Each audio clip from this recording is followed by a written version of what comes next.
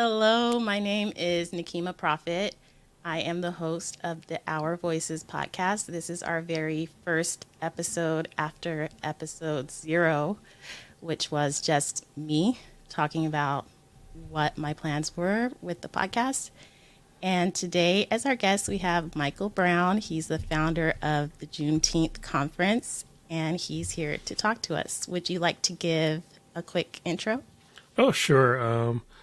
So, yeah, as you mentioned, I'm founder of the Juneteenth conference, which was a funny sequence of events. You know, it was the middle of the pandemic, George Floyd, and the fallout from the events around George Floyd's murder was happening. I think a lot of the energy came because people were locked in their houses and were paying attention for the first time, and like it just zoomed throughout the U.S. And like I was thinking, I was just sitting there in this moment. It was my first anniversary at Microsoft. Which, you know, like it was an odd sequence or confluence of events because it should be a time of celebration for me. I was like reflecting on like what I did, but like it's like how can you celebrate during this time period with what's going on? And I just happened to be watching TV and the Juneteenth episode of Blackish came on.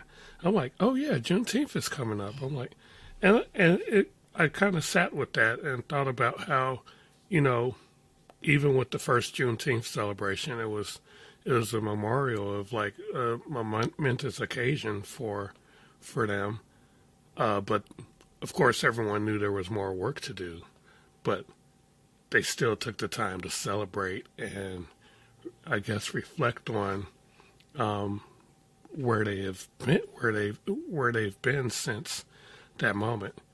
And so I thought, like, in the same way, we should be able to take time to, like, even in the midst of all this turmoil, to recognize our success, our achievements, and to celebrate, and then also to, you know, gird up for the rest of the battle.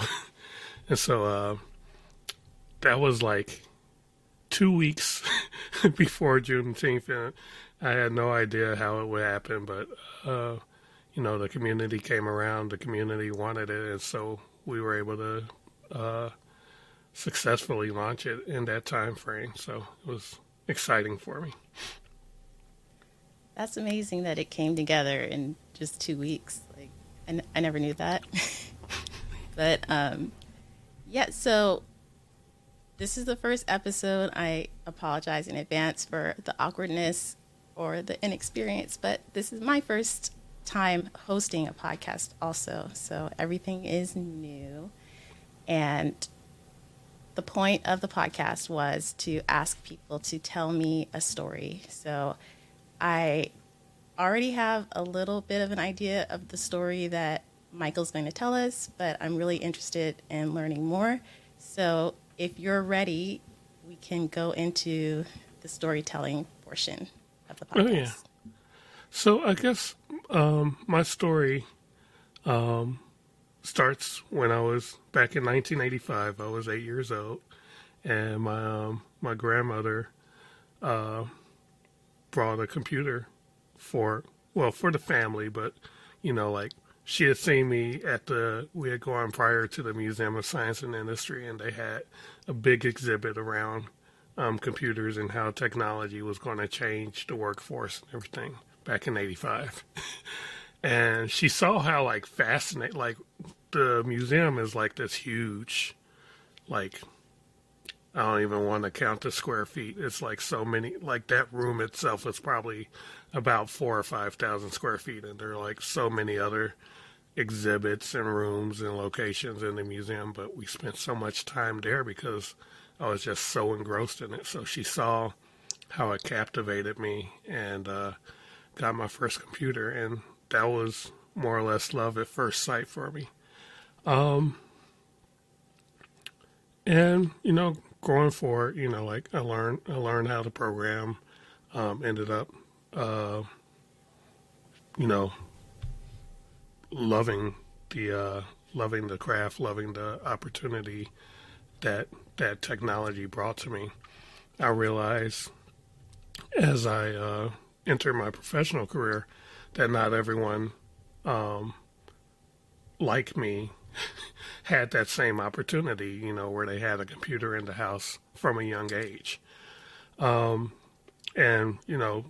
to further tell my background, like I grew up in Chicago. My coming of age years, my teen years were in the middle of the Chicago drug wars, the neighborhood I lived in was called Terror Town. To give you an idea, it's like there's a rapper who's out there now who like proclaims that's where he grew up, and like I don't doubt it, but like we were situated basically near turf wars, basically, and like it was bad, like my school. I remember my in elementary school, we were using like outdated books, like like we had books that were handed down from prior classes in front of us, and like you look at the date, there were like 10, 15 names on it prior to me. And I'm like, okay. And like growing up, you kind of see all of this as normal because that's what you've been exposed to. It wasn't until I grew up, had a family, and, really prioritized whenever we moved, making sure a good school district was, it's like, and so, as I was entering into my professional career, really when I was in college, I managed to get a scholarship into a prestigious college. They only do undergrad, but it was a liberal arts college, and it was my first exposure to like wealth. Like I that was like the schools had a minority orientation program, but it wasn't really so much that I was a minority that made me feel left out or external. It was the difference in social class. It was my first time being around rich black kids. Like I understood rich white kids. That was typical. Like I went to a college prep high school, and so I understood how to interact with them, what to expect in that environment. But I just couldn't relate, and it was weird. It really made me feel isolated in terms of being around rich black kids because they couldn't understand me, I couldn't understand them, and it just confused me a lot. You know what I'm saying? Can I interrupt for a second? When you went to college, this college that you had the scholarship for, was it to study computer science or something else? So that's an interesting story. So, like I said, technology for me was love at first sight, and like when in 8th grade they ask, "Oh, what do you want to pursue as a career?" I'm like, "I want to be a computer programmer," and my mom was like, "Why do you want to be a computer programmer? You can't make any money doing that." Oh, wow. So, and realized that her experience, she's a boomer, and so like computing in her, when she was younger, when she was actually starting her career, computing was more or less secretarial work. Mm-hmm. So it's like, so she didn't understand or grasp on to the fact that, technology would become what it has become today. It's like a sea change. It's interesting because I got to live during the dawn of the internet and see how things were before and things are after. It's like no one could have predicted that we'd have, you know, access to the world's knowledge in our pocket before Yeah, they it used to happened. tell us like you're not going to have a calculator with you all the time, so you better Right. learn how to do the math Yeah, in your but head. no, we have a calculator. We have a everything. It's a Supercomputer. camera, Yeah. calculator. Our my phone is more powerful than the first computer I bought in college. Hmm. Um, and it's just funny thinking about how like what how the progress of technology. Like basically our phones are more powerful than mainframes back in the '60s. It's like, and it's in our pocket versus a full room. Right. But yeah, no, I did not go to college intending to do computer science. I was like, I enjoyed Greek and Latin in high school, being in a seminary, and so I continue. I was like, okay, I want to do classical studies, and like when it came time to take I had to do work study as part of my financial aid package, and I was like, okay, well, I could work in the cafeteria, I could work in the library, or I could do student help desk. And so I did student help desk, and one of the managers was like, why aren't you taking comp sci? You know so much about computers. I'm like, I don't know, I'll try it out. And so I ended up transitioning my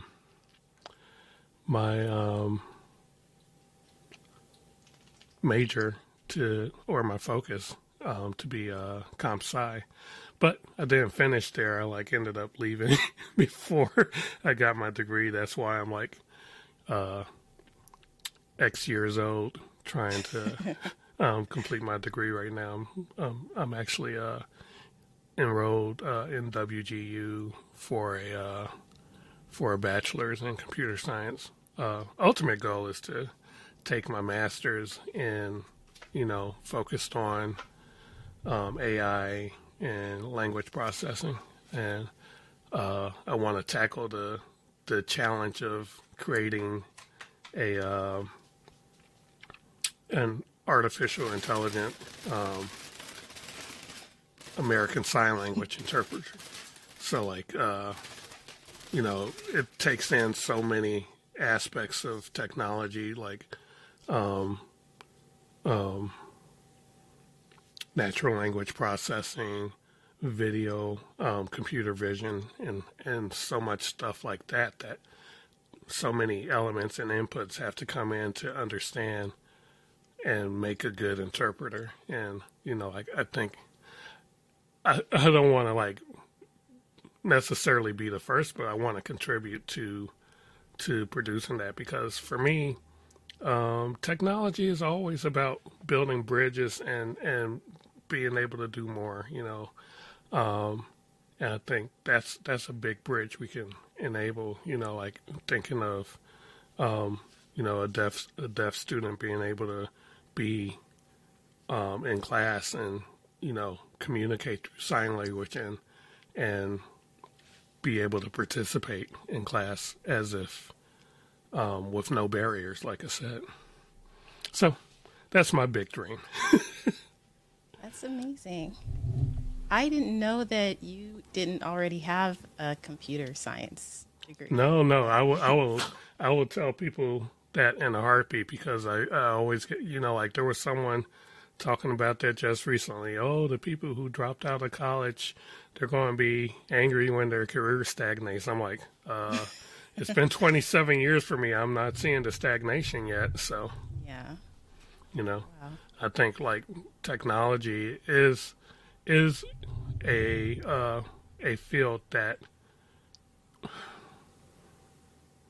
it is possible to succeed without the traditional path into it, and that's what I've been trying to do. Is support people who want to go into technology and who aren't on on the straight and narrow path, because it wasn't straight and narrow for me either. I felt that hesitation when you said it's possible, because my mind was going towards the idea of a meritocracy, which No, yeah, I don't want to say that as a truth to it.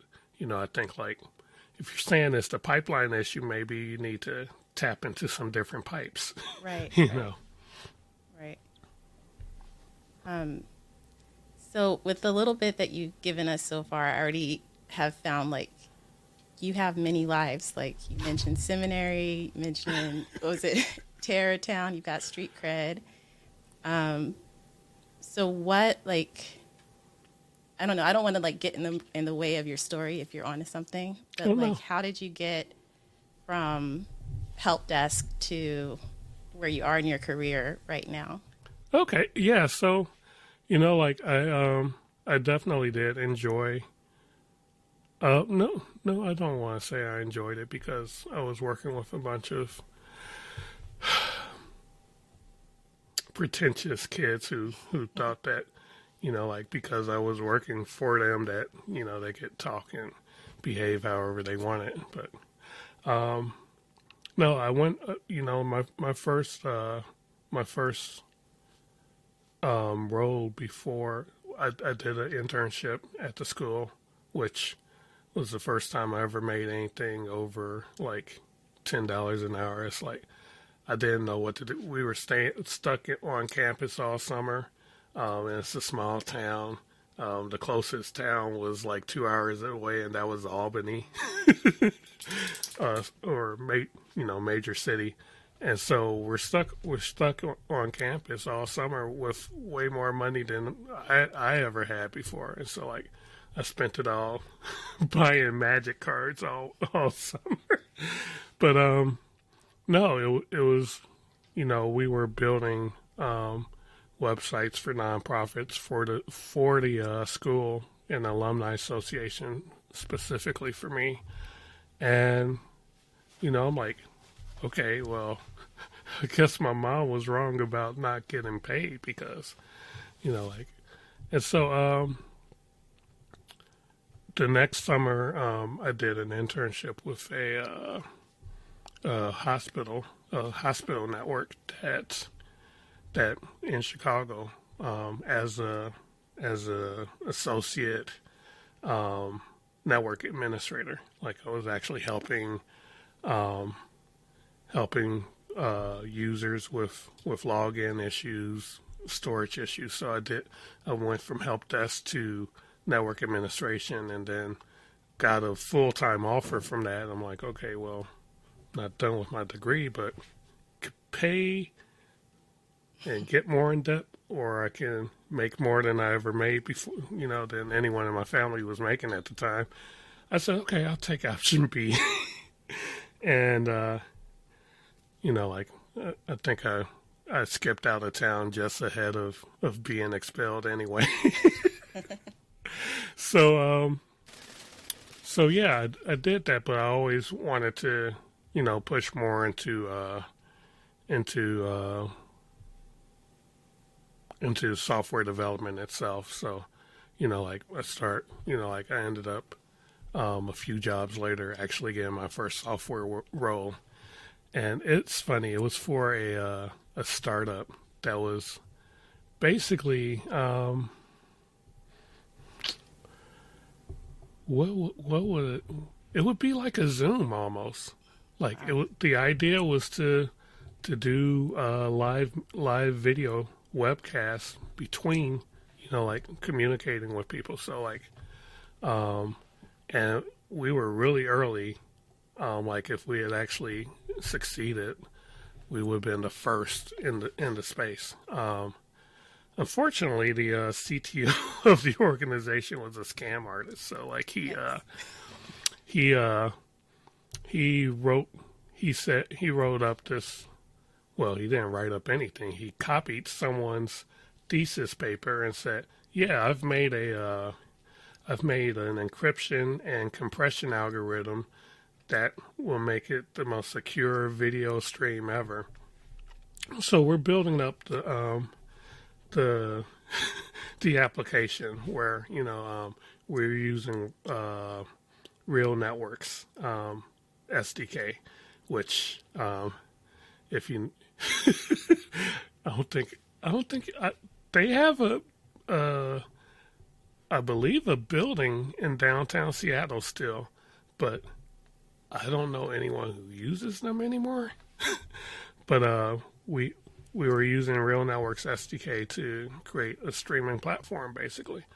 And so the client took away, like, creating a stream on using the Real Media server.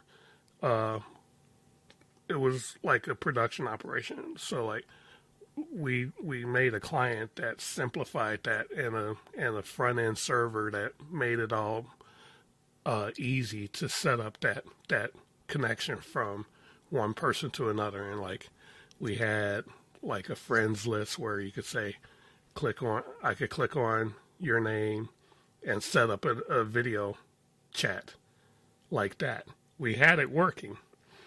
And while we're demonstrating this to the CEO, the CTO makes this comment like, "Oh yeah, it's using my algorithm right now." And I'm kind of confused because I was working with all of the code. So I had done all of the code, and not once did I write a compression or a call to a decompression in the code. So how is it using your algorithm? Like you can't just sneak it in there and like it just magically work. At some point we have to like operate with it. So I'm not saying this because I'm like, man, terrified, because I'm like, okay, if this guy, I just didn't know what to do or to say, because it was like obvious dude was scamming. And eventually he kind of picked up that I knew that he was on something. And so he made up this whole scenario where he started yelling at me and like threatening me. And he's like, "Yeah, if you don't get out here, I'll call the police." I'm like, "Wait, what?" And so he told the rest of the team that I was threatening him and yelling at him. And I'm like, well, that's not what happened. And like one of my coworkers, we're still in touch with each other. He's like, "Wow, man, that is the craziest thing I've ever been through." I'm like, I don't know. No one. He's like, "I've told people about this and no one believes me." But yeah, it was like it went from being so promising to yeah, blowing up, because dude was more intent on keeping a scam alive than like, hey, we've got something working. We can actually make a run with this. But yeah, and then like I became somewhat of a journeyman after that, and the hard thing for me is, I have a sleeping disorder, and it's what is this thing called? Sleep apnea, and like it requires medical intervention to care for it. And one thing about the U.S. health system is that without insurance, you're not really able to afford it. And a lot of companies, when you join them, they're like, "Well, you're on probation, so you don't get access to the plan yet." So by the time probation is over, they're like, "Well, you're falling asleep." I'm like, "Yeah, because I have a health condition, and I can't take care of it because I don't have the money or the insurance approved yet." So yeah, it's the chicken and egg, and it's difficult to deal with health or other disabilities in America's workforce, because like it feels like the only value people see in you is how much money they can make off of you. And once it's like I pushed myself to be at the pinnacle as a consultant, because like I eventually went into consulting not because like I wanted to be my own boss. It's because at that point the main reason to not be a consultant is for job security, but I didn't have any because of my health. And so I said, okay, well, if I'm not going to make that trade off for something that I don't get in return. I'm just going to be like, pay me. So like, like as a consultant, like your rate, you get paid a lot more. Of course, you don't get the job security, but I didn't have it anyway. So since I didn't have it, I said, okay, well, I'll just get to take the higher pay. But it's difficult because, again, as a consultant, like no one's going to say, oh, yeah, that thing you did, it works so well, it's so great. Okay, what have you done this week? And so, it became a really bad cycle, and it was depressing for me. It's like I almost ended up being in technology, went from like my dream job to like almost being a trap. It's like I felt like, what else can I do and make the money that I make? And it was the answer is always nothing. It's like, and like I have like I grew a family, and I couldn't just like, oh, let me switch careers now. So I don't know. It's been a journey, and eventually, like, as a consultant, I ended up moving into doing work in the cloud, and that drew Microsoft's attention. And then, like, I suddenly like realized, okay, employment in general doesn't suck. It's just finding the company that actually does what they say. It's like so many times I've heard, we invest in our employees, and it's just talk. And this is the only career or job I've had that I felt that was true.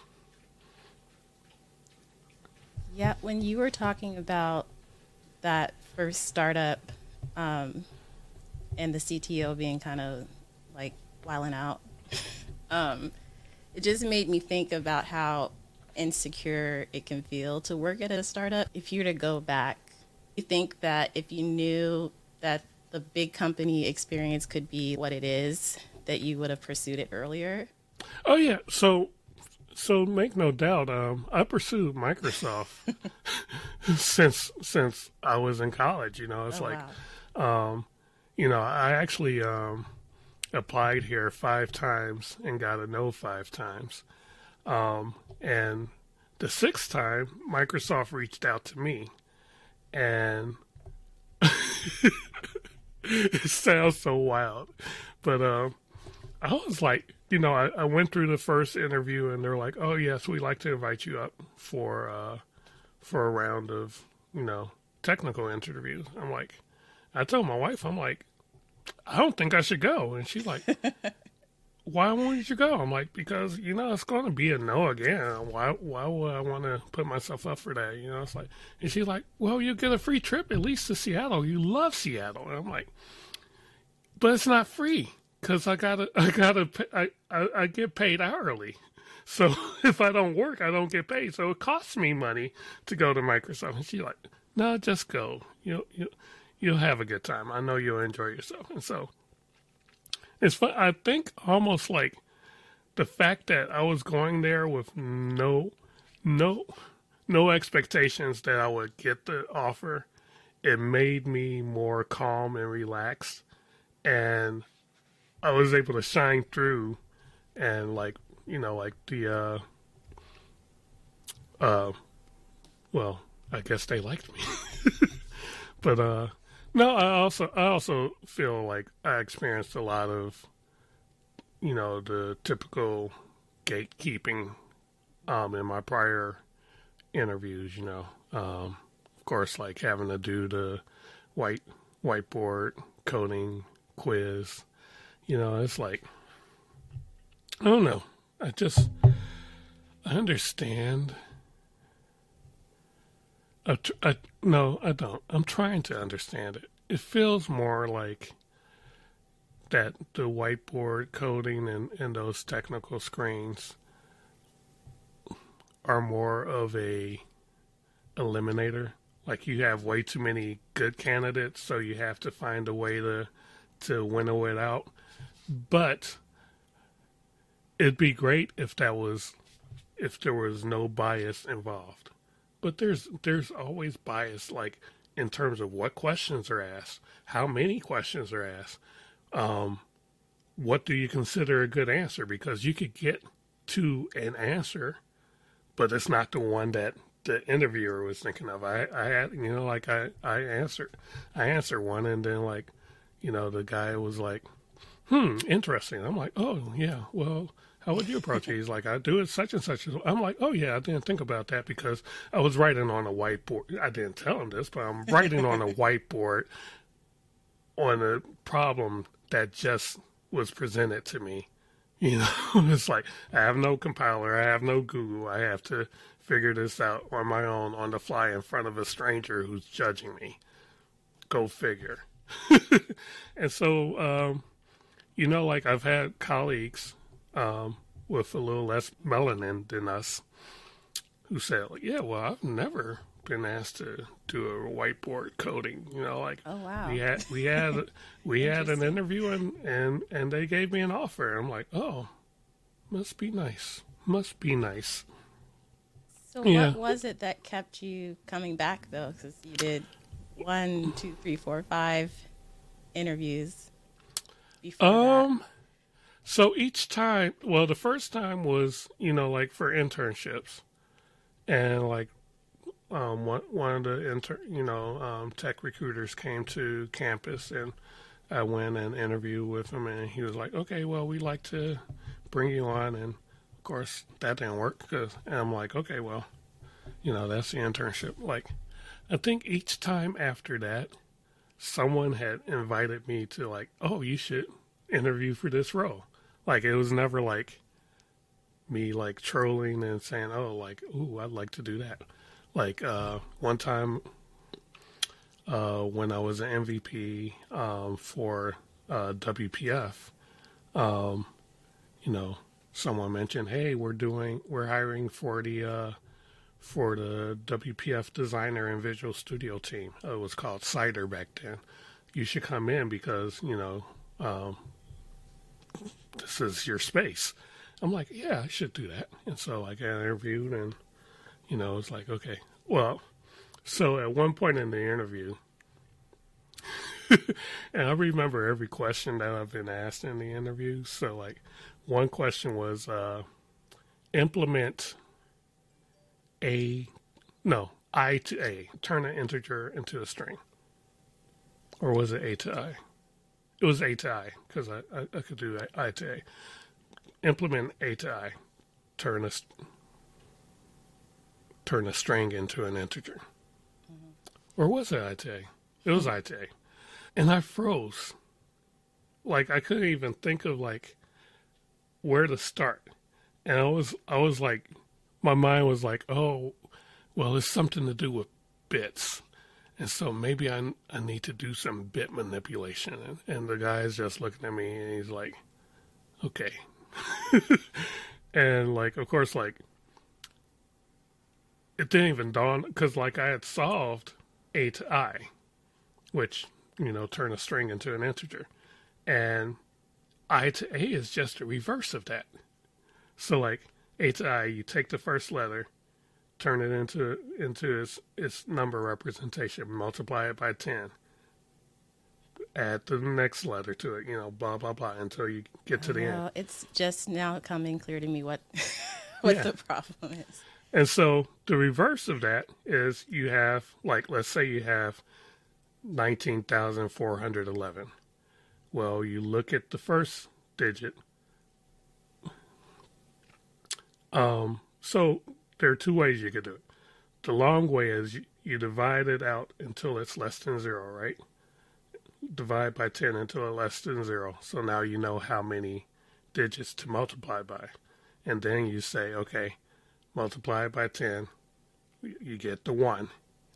And then multiply by 10 again, you get 19. And multiply by 10 again, you get, and just do that using modulus. So... Okay, I thought I understood that question, but I would have no idea what to do. Right. And so this is what I'm being asked to do on the fly on the whiteboard. And my brain just froze. It's like, oh, my God. And another time I was invited by a former colleague who I worked with, and it was his team. Well, the team that he was on, he then controlled the team, who was interviewing. And... yeah, it was an interesting event. Let me say that. If you could redesign the Microsoft interview, how would you find candidates that are suitable? That's funny because, I was on a project called Rosa that we ran in our organization. So the funny part about Microsoft, everyone from the outside, Microsoft looks like just this big giant company. Mm-hmm. Internally, it's like an umbrella company with like maybe a dozen or 20 or so self-contained companies. They work together. They coordinate. They affect each other. There's a big ecosystem there. But like they all have their own different like culture, their own different style of work, everything. So our organization was called CSE, Commercial Software Engineering. And during that same summer, a group of black employees in CSE came together and said, we want to focus on making our hiring practices more inclusive. And I joined that effort, and we had a number of recommendations. One of them that has turned into a pilot program throughout the company. One recommendation I gave was like given an option of a rather than whiteboard coding and a series of 5 interviews, 5 1-hour-long interviews that all start with, well, tell me about yourself. So people don't understand, like, for the interviewer, I'm just meeting you. Right. So I want to get like a quick introduction. At the end of the day, I've told 5 people about myself and like about what I've done and like answered questions about random points on my resume that, and it's like, I said, well, maybe we could consider a panel style interview where I don't have to waste my time repeating myself 5 times over, like it's intimidating, like, cause now you've got to be good at talking to a total stranger. You've got to be good at technology. You've got to have so many skills to shine in the interview. And for instance, I have not once had to write I2A at Microsoft. Right. Go figure. I haven't had to implement my own queue or implement a queue using stacks or any of those questions that have been asked over. So, like I thought, one thing we could do is provide a take-home assessment. And of course, that's going to lean toward people who have the time, but I also think it would take the onus of on-the-spot demonstrations of technical skill off of, so like it'd be an option rather than like, this is how we do it. This is an option. You can do it in a panel style, or you could do it via the series of interviews. And you know, so that's how I would approach it. And like even better than that is like if someone has source code on GitHub or something that they've done, just to talk through that, make of the decisions they've made, how they would change it. Not necessarily having to create something new based on a spec, but you've got something that you've already created and talk about it. Like that's what we care about is like, can you talk about a technical solution and explain it to another person, a peer in your field. That's what it boils down to. And removing some of the stressful agents of the interview process is what I want to do.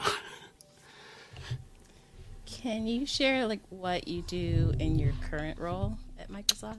Yeah. So we work with customers to help them basically get a jump start as they transition to the cloud. So I would almost call it like a sales engineer. Mm-hmm. So a customer says, "Hey, we want to do this. We have this initiative," and we help them prototype it. But we also work with the customer. So rather than doing it for them, we actually embed into their teams and build the solution with them so that by the time we step away, they have an understanding of it and are capable of maintaining and growing it from there. That's a really interesting role, and it's not one that we talk about a lot in our tech Twitter streets. I think there's a lot of focus on learning how to code for web development, and we talk a lot about that. But I'm excited to hear more about the different kinds of roles that we could have in our tech careers. Oh, yeah. Also, I cut you off earlier at the beginning when we were talking about the Juneteenth conf. Did you want to go into more detail or history on that, or about what's in the future for Juneteenth? Sure. So we're still executing the plan to host our first in-person conference in Chicago. I sent out a tweet, like an email and blast to find volunteers to help do it all, because basically what happens is like a bunch of people come together when it's time to do the conference, and then they disperse, and it's like I gotta gather them all together again. It's like it's kind of tragic because sometimes people give their work emails, and like my emails campaigns bounce off because they're no longer with their old company, and that's sad. But no, I think I'm excited because Chicago's my hometown, and like Chicago pride is a big thing. It's like I love being able to show off my city, and I want to show it off to the conference. We got some great submissions, great speakers who are coming through, and like I just want to continue the celebration that we started in 2020. For me, like I'm looking at the conference right now as a fundraiser as well for the organization, because I started the idea of a internship program and we're looking at doing it for high school students, and the idea being that we could work with them to expose them to technology careers and of course, there's the fact that it's not like you just mentioned. It's not just coding. There's UX. There's graphic design, project management. So many other roles that go into creating software, and like a lot of people just assume like, oh, I'm not math inclined, I'm not technology inclined, and that's there are other spaces to fit in there. And the idea is to give them not just like a boot camp, but almost like like I said, an internship where we provide them a stipend, and so that like I said, I'm thinking a lot about how would I like to have been helped as a younger person, like getting more exposure to what's possible in tech. Like if I had known more about it, even in high school or, younger, I would have been able to say, well, Mom, it's not just like what you thought it was. There's so many other opportunities. But, being able to provide them with knowledge and resources about the field, as well as, being a low income child, being able to have money in my pocket from a